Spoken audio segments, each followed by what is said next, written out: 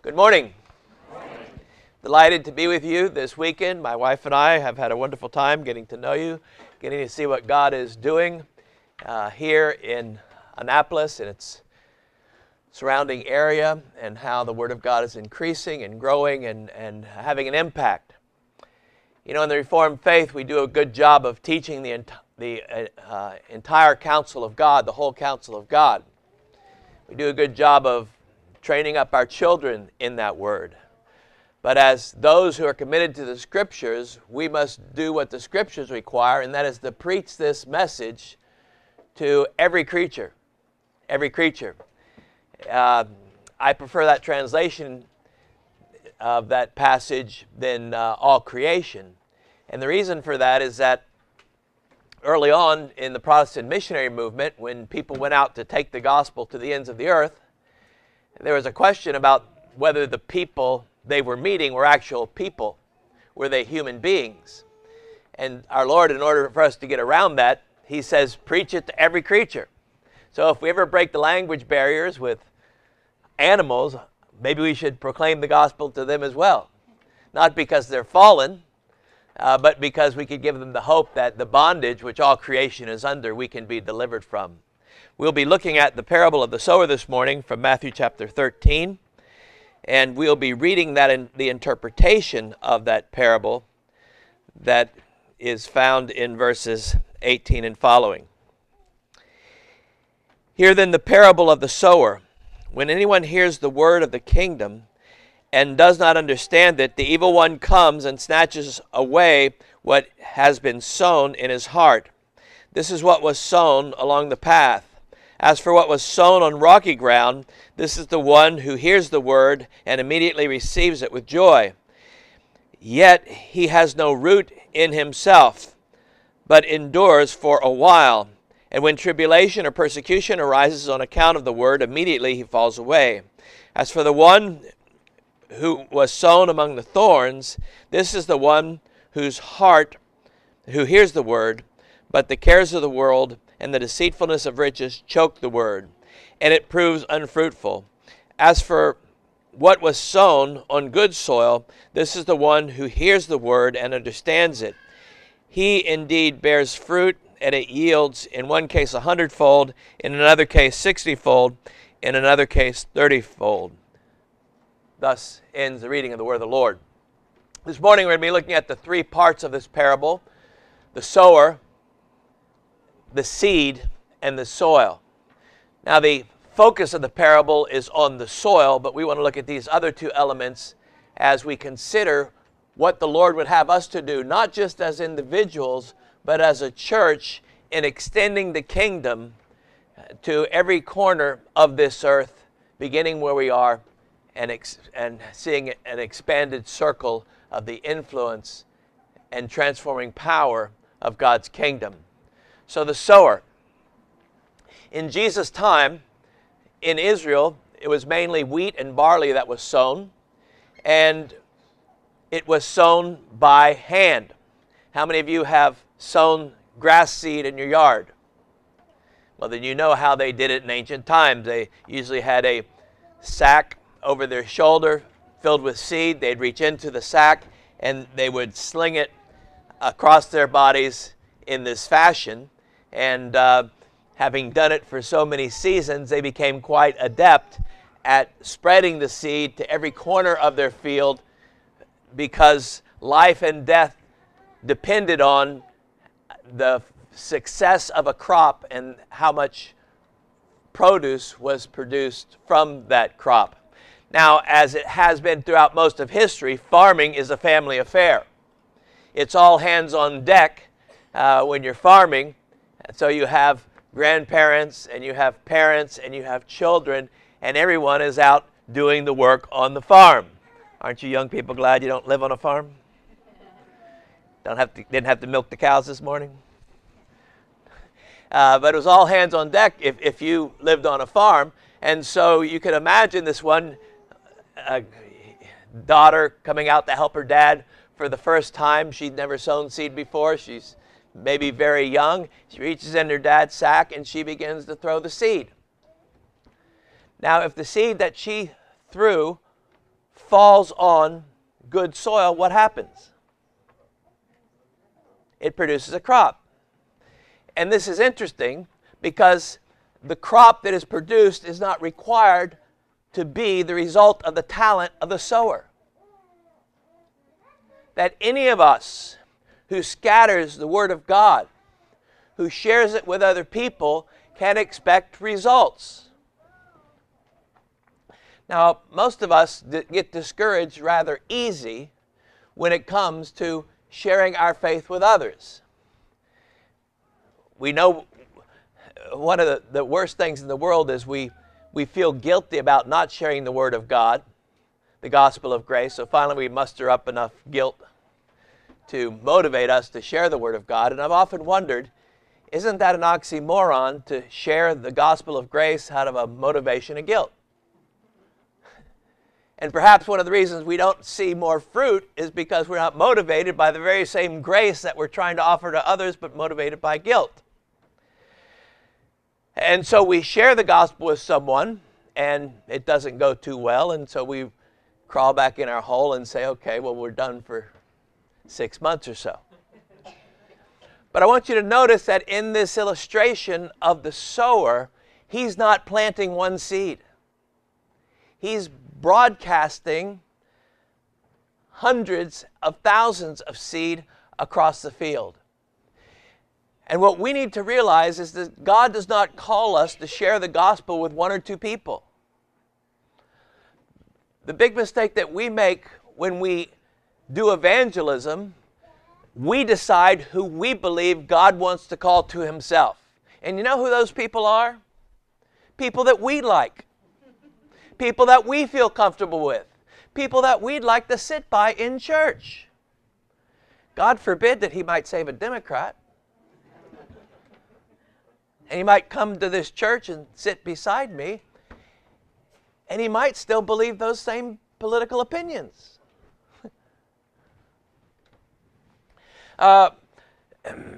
So we call that friendship evangelism. We share the gospel with people we like and people who like us. And maybe they're in your family, and we keep sharing, and we keep sharing, and we keep sharing. Well, sometimes what we need to do in that case is simply to move on and keep broadcasting to other people. And so what we need to realize, as we are sowers in God's field, the world, this means that everyone we meet and in every situation we find ourselves is a potential opportunity to sow the seed of the Word of God. So how do you do that? Well, you don't do it by street preaching. I've done a lot of street preaching. When I was teaching at Westminster Seminary, I'd take my students out on the street and preach. And they would say, is this the best way to evangelize people? And I say, no, but it's the best way for you to get over your fear of preaching in public or sharing your faith in public. And it's also the best way of showing you that you're a lousy preacher. You see, because no matter how bad a preacher I am, you will sit through this entire sermon. But if I was out on the street talking to you, you'd do what? You'd keep walking by. You wouldn't even stop. You might turn your head and go like this. So the point is, every situation that you're in may be an opportunity to share the gospel of Jesus Christ. So how do you know? Well, you simply say, hi, how are you this morning? How's your day going? How are you doing? Now, some people will think that you're strange and weird. In Philly, you got to be careful about talking to people. But we are below the Mason-Dixie line. So people may be a little nicer down here.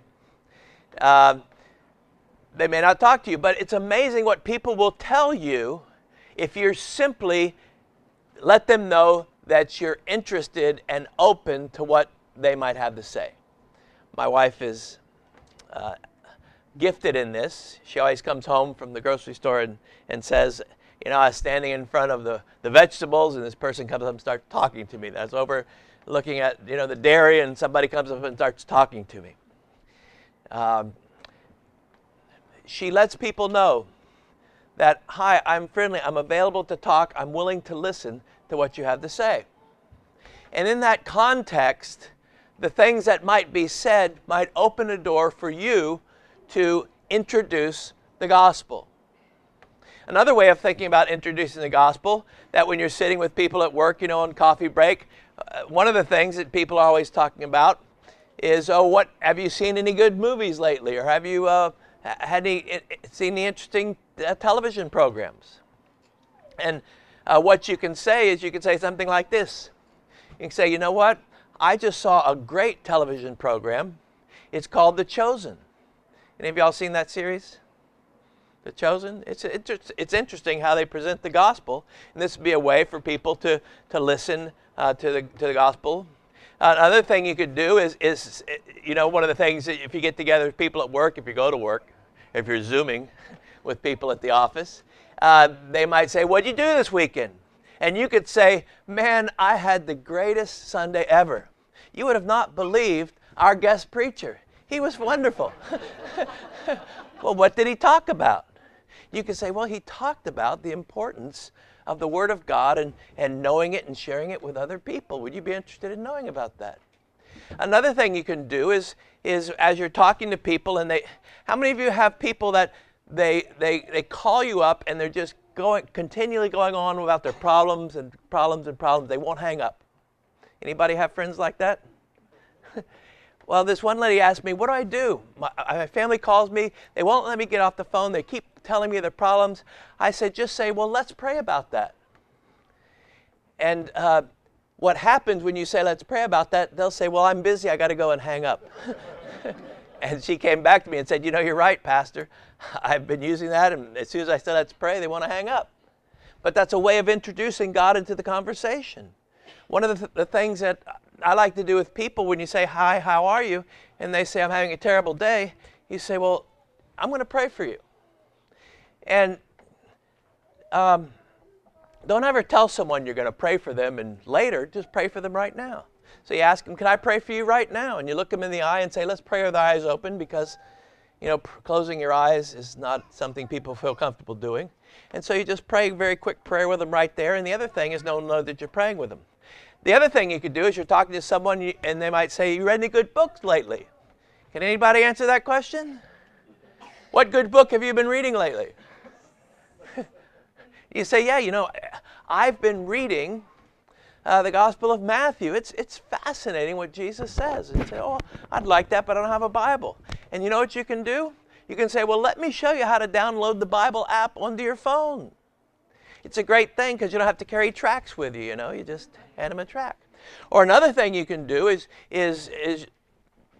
people are always talking about podcasts, are you listening to and you could say, hey, I've got some really great podcasts for you. And you could, do you have a website with your sermons online? And so, you can listen to my pastor. You can listen to any pastor in the world. Preach, that's a dangerous thing when our congregation can listen to the best pastors in the world, you know what I mean? And so you just kind of sow the Word of God into people's lives. And one of the things you could say to someone is say, if you're interested, let's study the Bible together. Let's study the Bible together. Because one of the best ways of sowing the Word of God is to invite someone to regularly read the Word of God to you. And you might say, yeah, but what if they have questions that I can't answer? That's not important. You simply say, well, let's keep reading and see if the answer comes up later in the text. Because who might answer their questions? Who might answer their questions as they're reading God's Word? The Holy Spirit, God Himself. So don't worry about that. In fact, one of my favorite ways of studying the Bible with non-Christians is letting them teach me what it says. We have a young, not a young man, we actually bought our house from him, and he's very left-leaning, and so he's been coming to our community group. And he just says, I can't believe what you guys are teaching. Nobody on the left is saying this kind of stuff, like, forgive your enemies, and pray for those who persecute you, and those type of things. And so I actually let him teach us the parable of the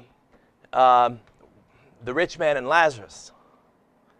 So I let a non-Christian teach our community group, which, by the way, is all mature Christians, so I wouldn't have anyone being misled. I let him teach us the Bible. Now, why would you want a non-Christian to teach you the Bible? Because you learn what they think, right? You learn what kind of questions they're asking, and more importantly, they might help you to see something that you haven't seen in the Word of God, right? And so you're learning about how to share the gospel with him through what he says. And we do that quite often with Muslims. We read through the Bible with Muslims and let them tell us what they think it says. And all the time, what's great about this is that our friend who's not a Christian, he spent the entire week studying that parable. Now, who was teaching him the Word of God that whole week? The Spirit of God. Hopefully it was at work in his life. And so a lot of times we just encourage people to read the Scriptures. Another great way to sow the seed is invite people to church. Now, don't just simply invite them to church. Offer to go by and pick them up and bring them to church. My parents had 2 cars, and we took 2 cars to church on Sunday. You know why? Because there wasn't enough room to stop and pick people up in 1 car. So they would drive by and pick, one family up who didn't have a car, and my mom would drive another car and pick another couple people up who didn't have a way to get to church. And it's hard for people to say, no, I can't go to church because I don't have a way when you're there to pick them up. And so these are the ways that we sow the Word of God. Now, the second thing we find out about the sower in our text is that the sower is not responsible for the result of his sowing. He's not responsible. Now, this is a very important principle because far too often we've changed the emphasis from the word itself to the person sowing. And we've said, if I change how I sow, that might change the crop that is produced. But here's the problem. When you begin to change what you sow in order to tickle the ears of your hearers, in order to make the message more acceptable, what have you done? You've rendered the Word of God powerless. In fact, the question is, are you really preaching the Word of God? Are you being faithful to what the Word of God says? And far too often, in order to up the yields, we've perverted the message, and what we're getting is not true conversions, but less than true conversions. So the result of the sowing is not in your hands, it's in God's hands. Now, one of the things that this passage does not say, it does not say, find a couple of pots and keep planting seeds in those pots. And again, that's what we do in what we call friendship evangelism. We have our few people that we're working on, and we think if we keep working on those people, something's going to happen. The method that the Bible talks about is broadcasting the seed everywhere. It's more people that we share the gospel with, not fewer. And when we do that, God will lead you to people who He's prepared for His great harvest. So first of all, we see the sower. He sows everywhere. And you don't have to be a professional to do this. Even you children can encourage people to give their lives to Christ, to share the word with them. The second aspect of this parable is the soil. Is the seed. The seed. Now, the seed is the word of God, or the message of the kingdom. Do you know what's interesting about this seed? It cannot be stopped. If it's distributed, it produces a result. It produces a result in the most difficult and hard places. If it's thrown among the rocks, it will produce a result. If it's thrown among the weeds, it will produce a result. If it's sown in the good soil, it will produce a result 160 and 30-fold. Do you know what the average yield was in Jesus' day for farmers. You know what they thought a bumper crop was? Sixfold. Sixfold. Can you imagine that? But Jesus is saying the Word of God is 10 times more powerful than that. That it will produce an enormous difference in people's lives. And I've wondered if you've seen that in your own life. I wonder if you can testify this morning that the Word of God so captivated you, so took hold of your life, that it completely transformed and changed it. Because that's what the Word of God does. We have a lady who came to our church. She first came to our community group.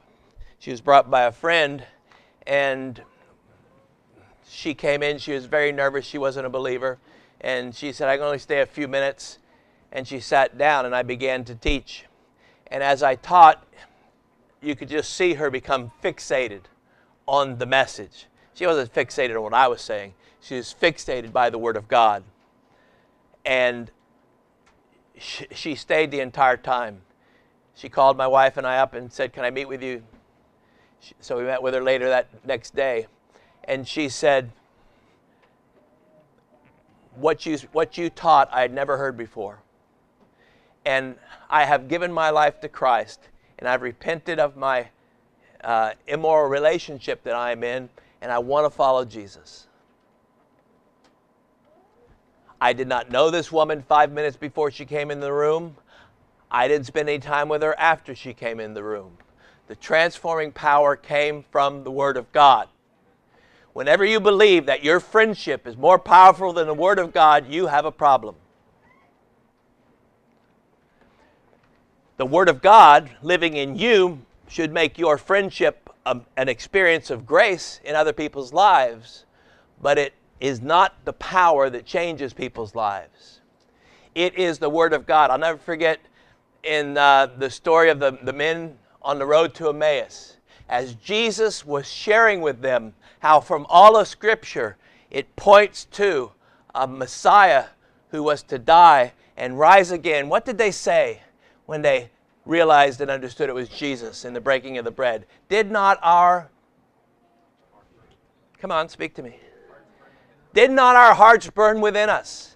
And I ask all of you this morning, have you ever experienced that? Have you ever experienced the fact that as the preacher was preaching, your hearts were burning within you because the Word of God became alive, and you knew that the Holy Spirit was doing something in your life because the blindness that had kept you from seeing the truth had fallen from your eyes like scales that fell from the eyes of the Apostle Paul, and you wanted God to come and indwell you. You felt that through His Word He was taking possession of you, and you were becoming His child, and you knew that your life would never be the same. You could not get enough of the Word of God. When I was first converted in high school, I went to Sunday school. I went to church. Then we had evening church. We went to evening church. Then after that, we had a youth program. And then when I went home, you know what I did? I turned on the radio and I listened to preachers preach. Why? Because I could not get enough of God's Word. His Word had me. And you need to understand that that Word is powerful. Sharper than a two-edged sword. It will divide and it will heal.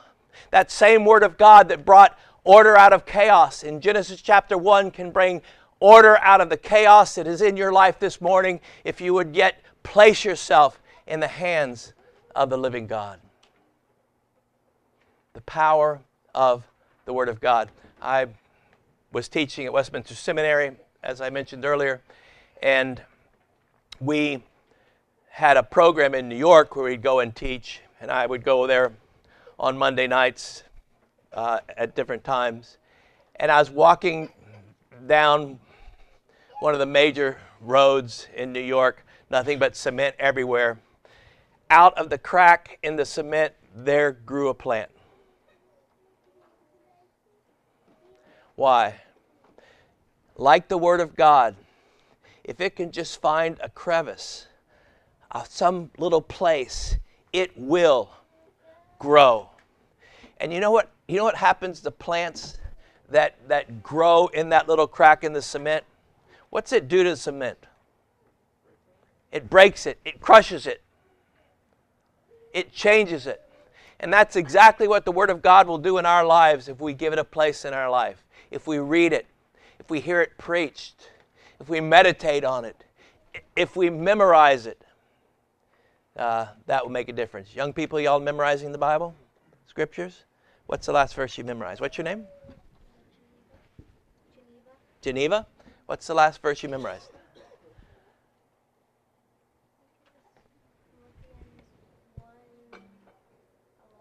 Yeah.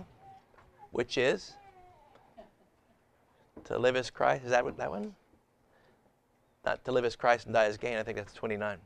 Well, you think about that and tell me afterwards, okay? Are you memorizing the Word of God?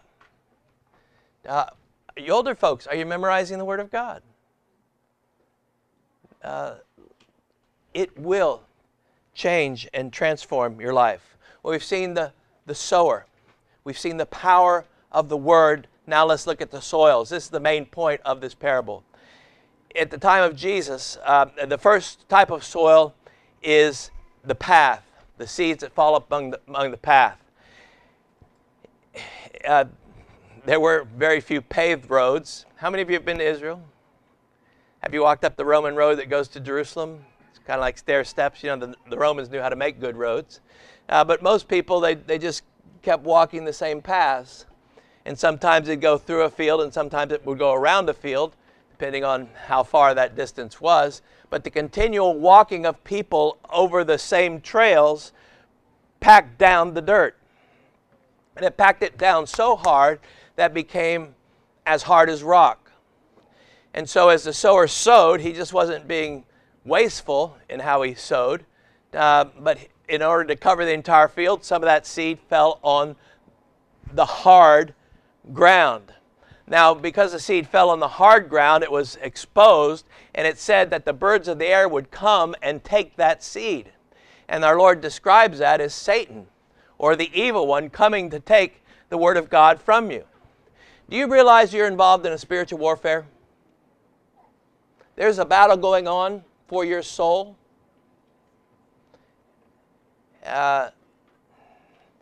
We don't really think of that anymore. My contention is that we are so secular, we're no longer biblical in understanding of life and the world. And one of the ways that is expressed is in the fact that we don't believe that there's a spiritual battle going on around us, that we live in a world that is filled with spirits. How many angels are gathered with us this morning to worship? All the angels in heaven, because we're not here, Hebrews says, when we worship. We're what? We're exalted up into the heavenly throne room. And so we're with those myriad of angels and the living creatures that are circling the throne of God when we worship.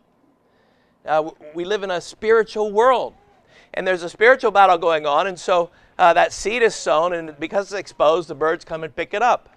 The other thing that happens to that seed, the Gospel of Mark tells us, is that because it's on that very hard ground, as people walk on the path, as carts roll over the path, as animals go down that path, the seed is ground up in the dust and blown away.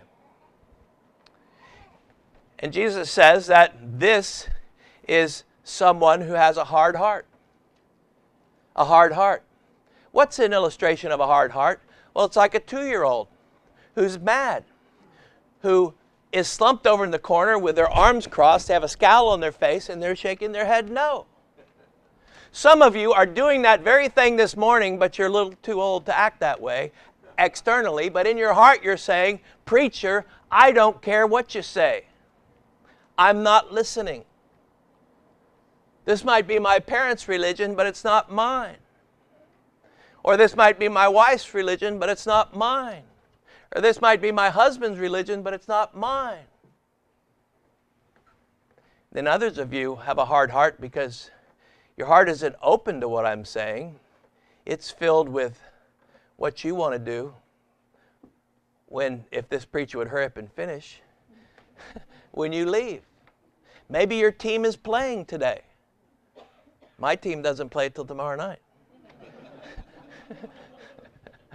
Fly, Eagles, fly. But the point is this. Is your heart hard?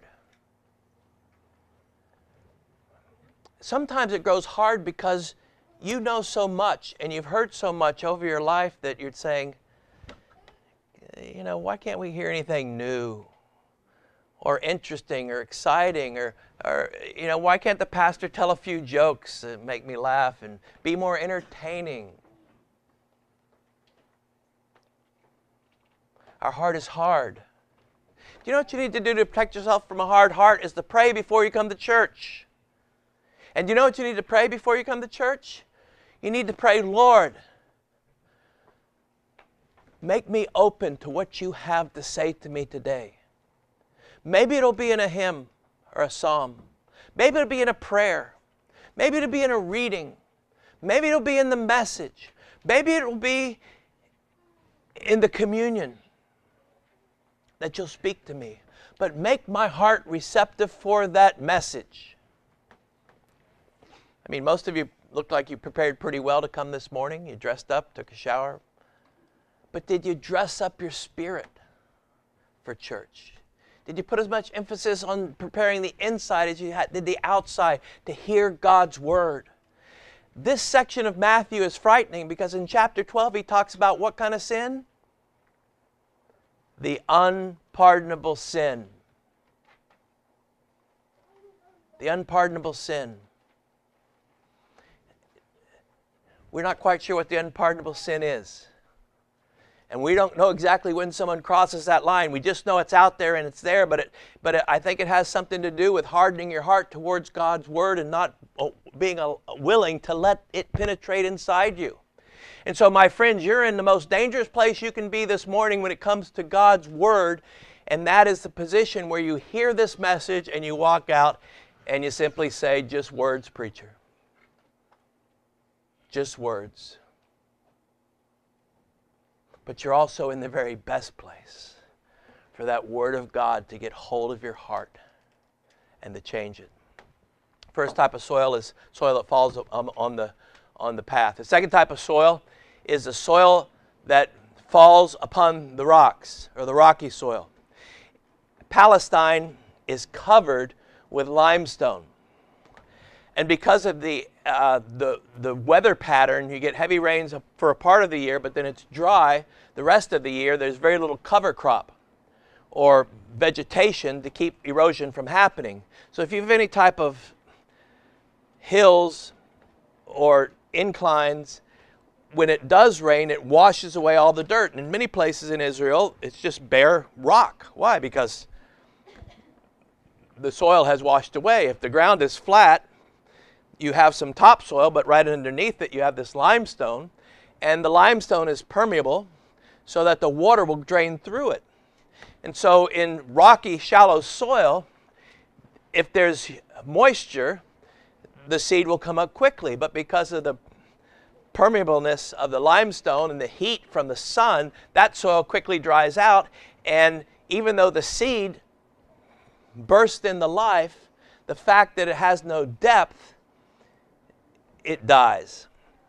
Now, I'm a lousy gardener, and so I tried to plant some seeds. I wanted to plant some lavender seeds, and so I have these little, this box of about 60 little tiny things you put a seed in.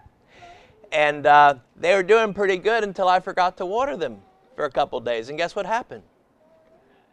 They died and shriveled right up. Why? Because there was such a small amount of soil and there's no room for the moisture to stay in the ground and for the roots to go down deep.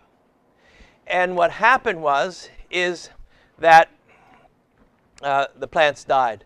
And Jesus is saying this is what happens to those who make a quick response to the gospel, primarily an emotional response to the gospel. Notice what it says. With joy, they respond to the word. With joy, they respond to the word. Too many people believe that because they've had an emotional response to the gospel, that they are sons or daughters of our Lord. An emotional response to the gospel is not a true response to the gospel. I don't care if you've come forward in a meeting where you've wept, where you've cried, where you've poured your heart out, where you promised that you'd never do it again. That is not a conversion experience. A conversion experience, we will see, is a transformed life. A life that continues to walk with the Lord.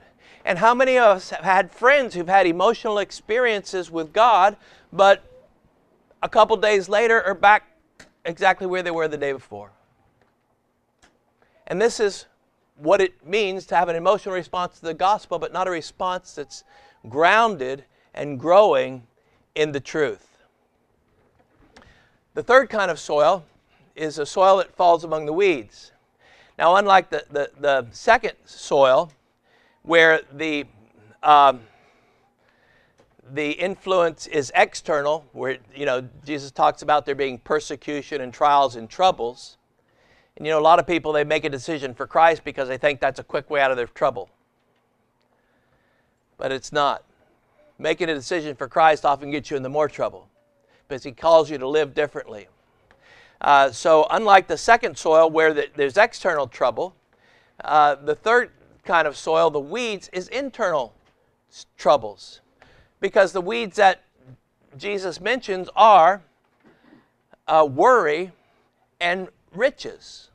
Worry and riches. Now that's a real problem in our church today. Because see, we live in a completely materialistic culture. Did you know the founding value of our nation is not liberty? It's the pursuit of happiness, and the real word they wanted to use but didn't use was property. So the whole raison d'etre for the United States of America is to obtain property. The freedom to obtain property. That's in our Geistzeit. That's who we are. We're people who are madly in pursuit of property, of wealth, of materialism. And we're crazy. We're crazy as a culture. Because we'll do anything to amass wealth.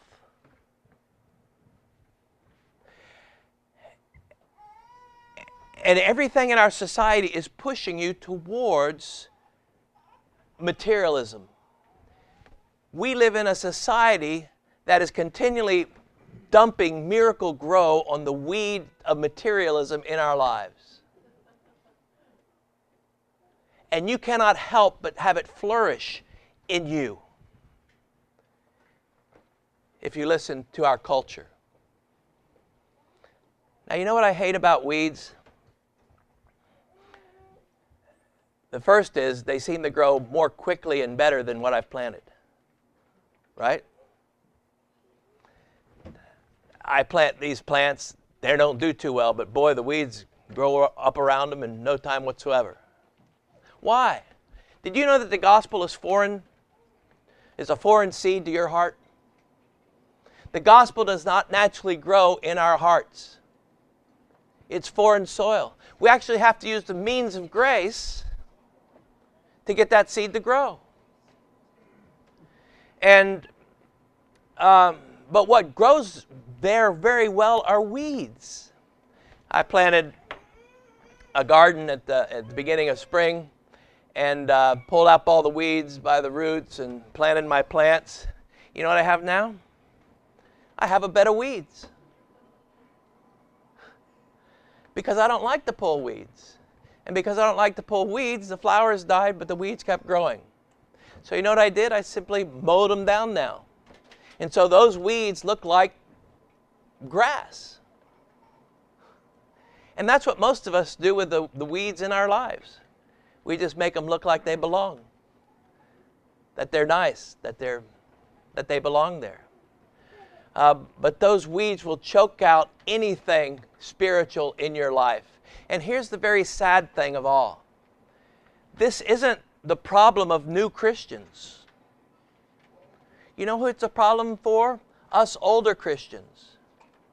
Particularly as we think about retiring. You know, I wonder, well, do I have enough to retire? Maybe I need more. Or as you go along, you begin to envy your neighbors who have so much more, and you don't have as much. And you think, gee, I should have more. And you want more, and so unchecked, those weeds will become more important to you than your spiritual life. I want to talk about another invasive weed that's destroying the church. Is my time up? I never like to go somewhere where my drive is longer than my sermon. And so it's a 2.5-hour drive back to Philly. But I spoke for 2 hours yesterday, so it's okay. That there's a new invasive weed that's destroying the church, and it's the worries of this world. It's called politics. Do you really think that any political system can save you?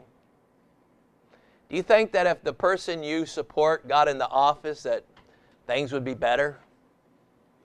Or if it doesn't work that way. But you know you've gone too far in this whole area when you will not worship with a brother and sister in Christ because they hold a different opinion than you do on what should be done politically in our country. Because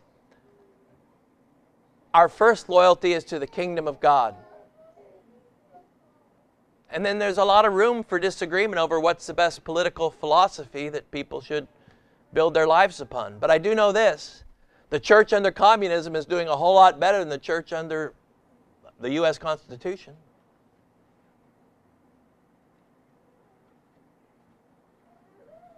Why? Because they realize that they need to be different, that they're called to be different. And so they are a different community. Well, the fourth kind of soil is the soil that is planted on the good. The fourth kind of soil is the good soil. And it grows a crop 100, 60, and 30-fold. What is that crop? It's that we have produced in us the fruit of the Spirit that grows there because of the Spirit's work in our life. That it's released and empowered, and we're changed, and we begin to look more and more like Jesus Christ in what we say and what we do. And you know what fruit produces? More fruit.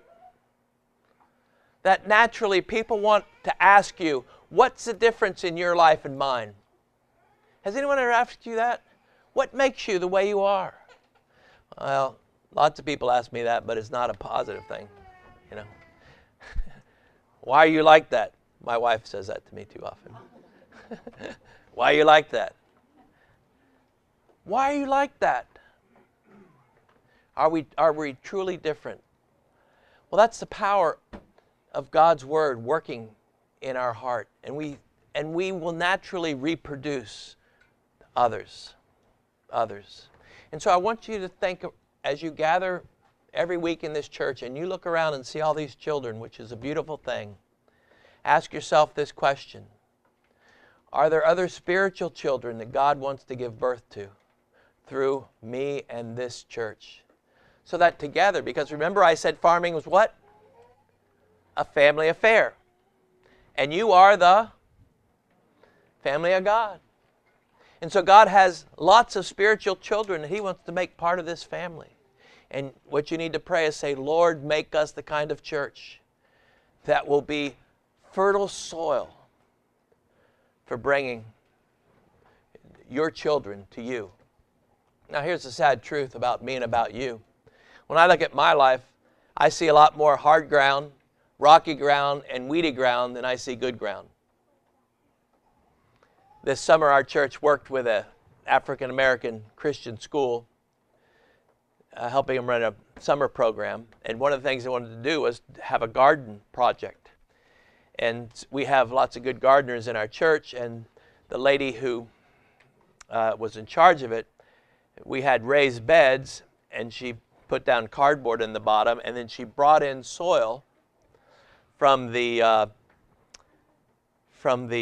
mushroom area to plant the vegetables in. They grew like crazy. What did she do? She brought in new soil. The good news of the gospel is this. The great promise of the scriptures is that I will give you a new what? A new heart.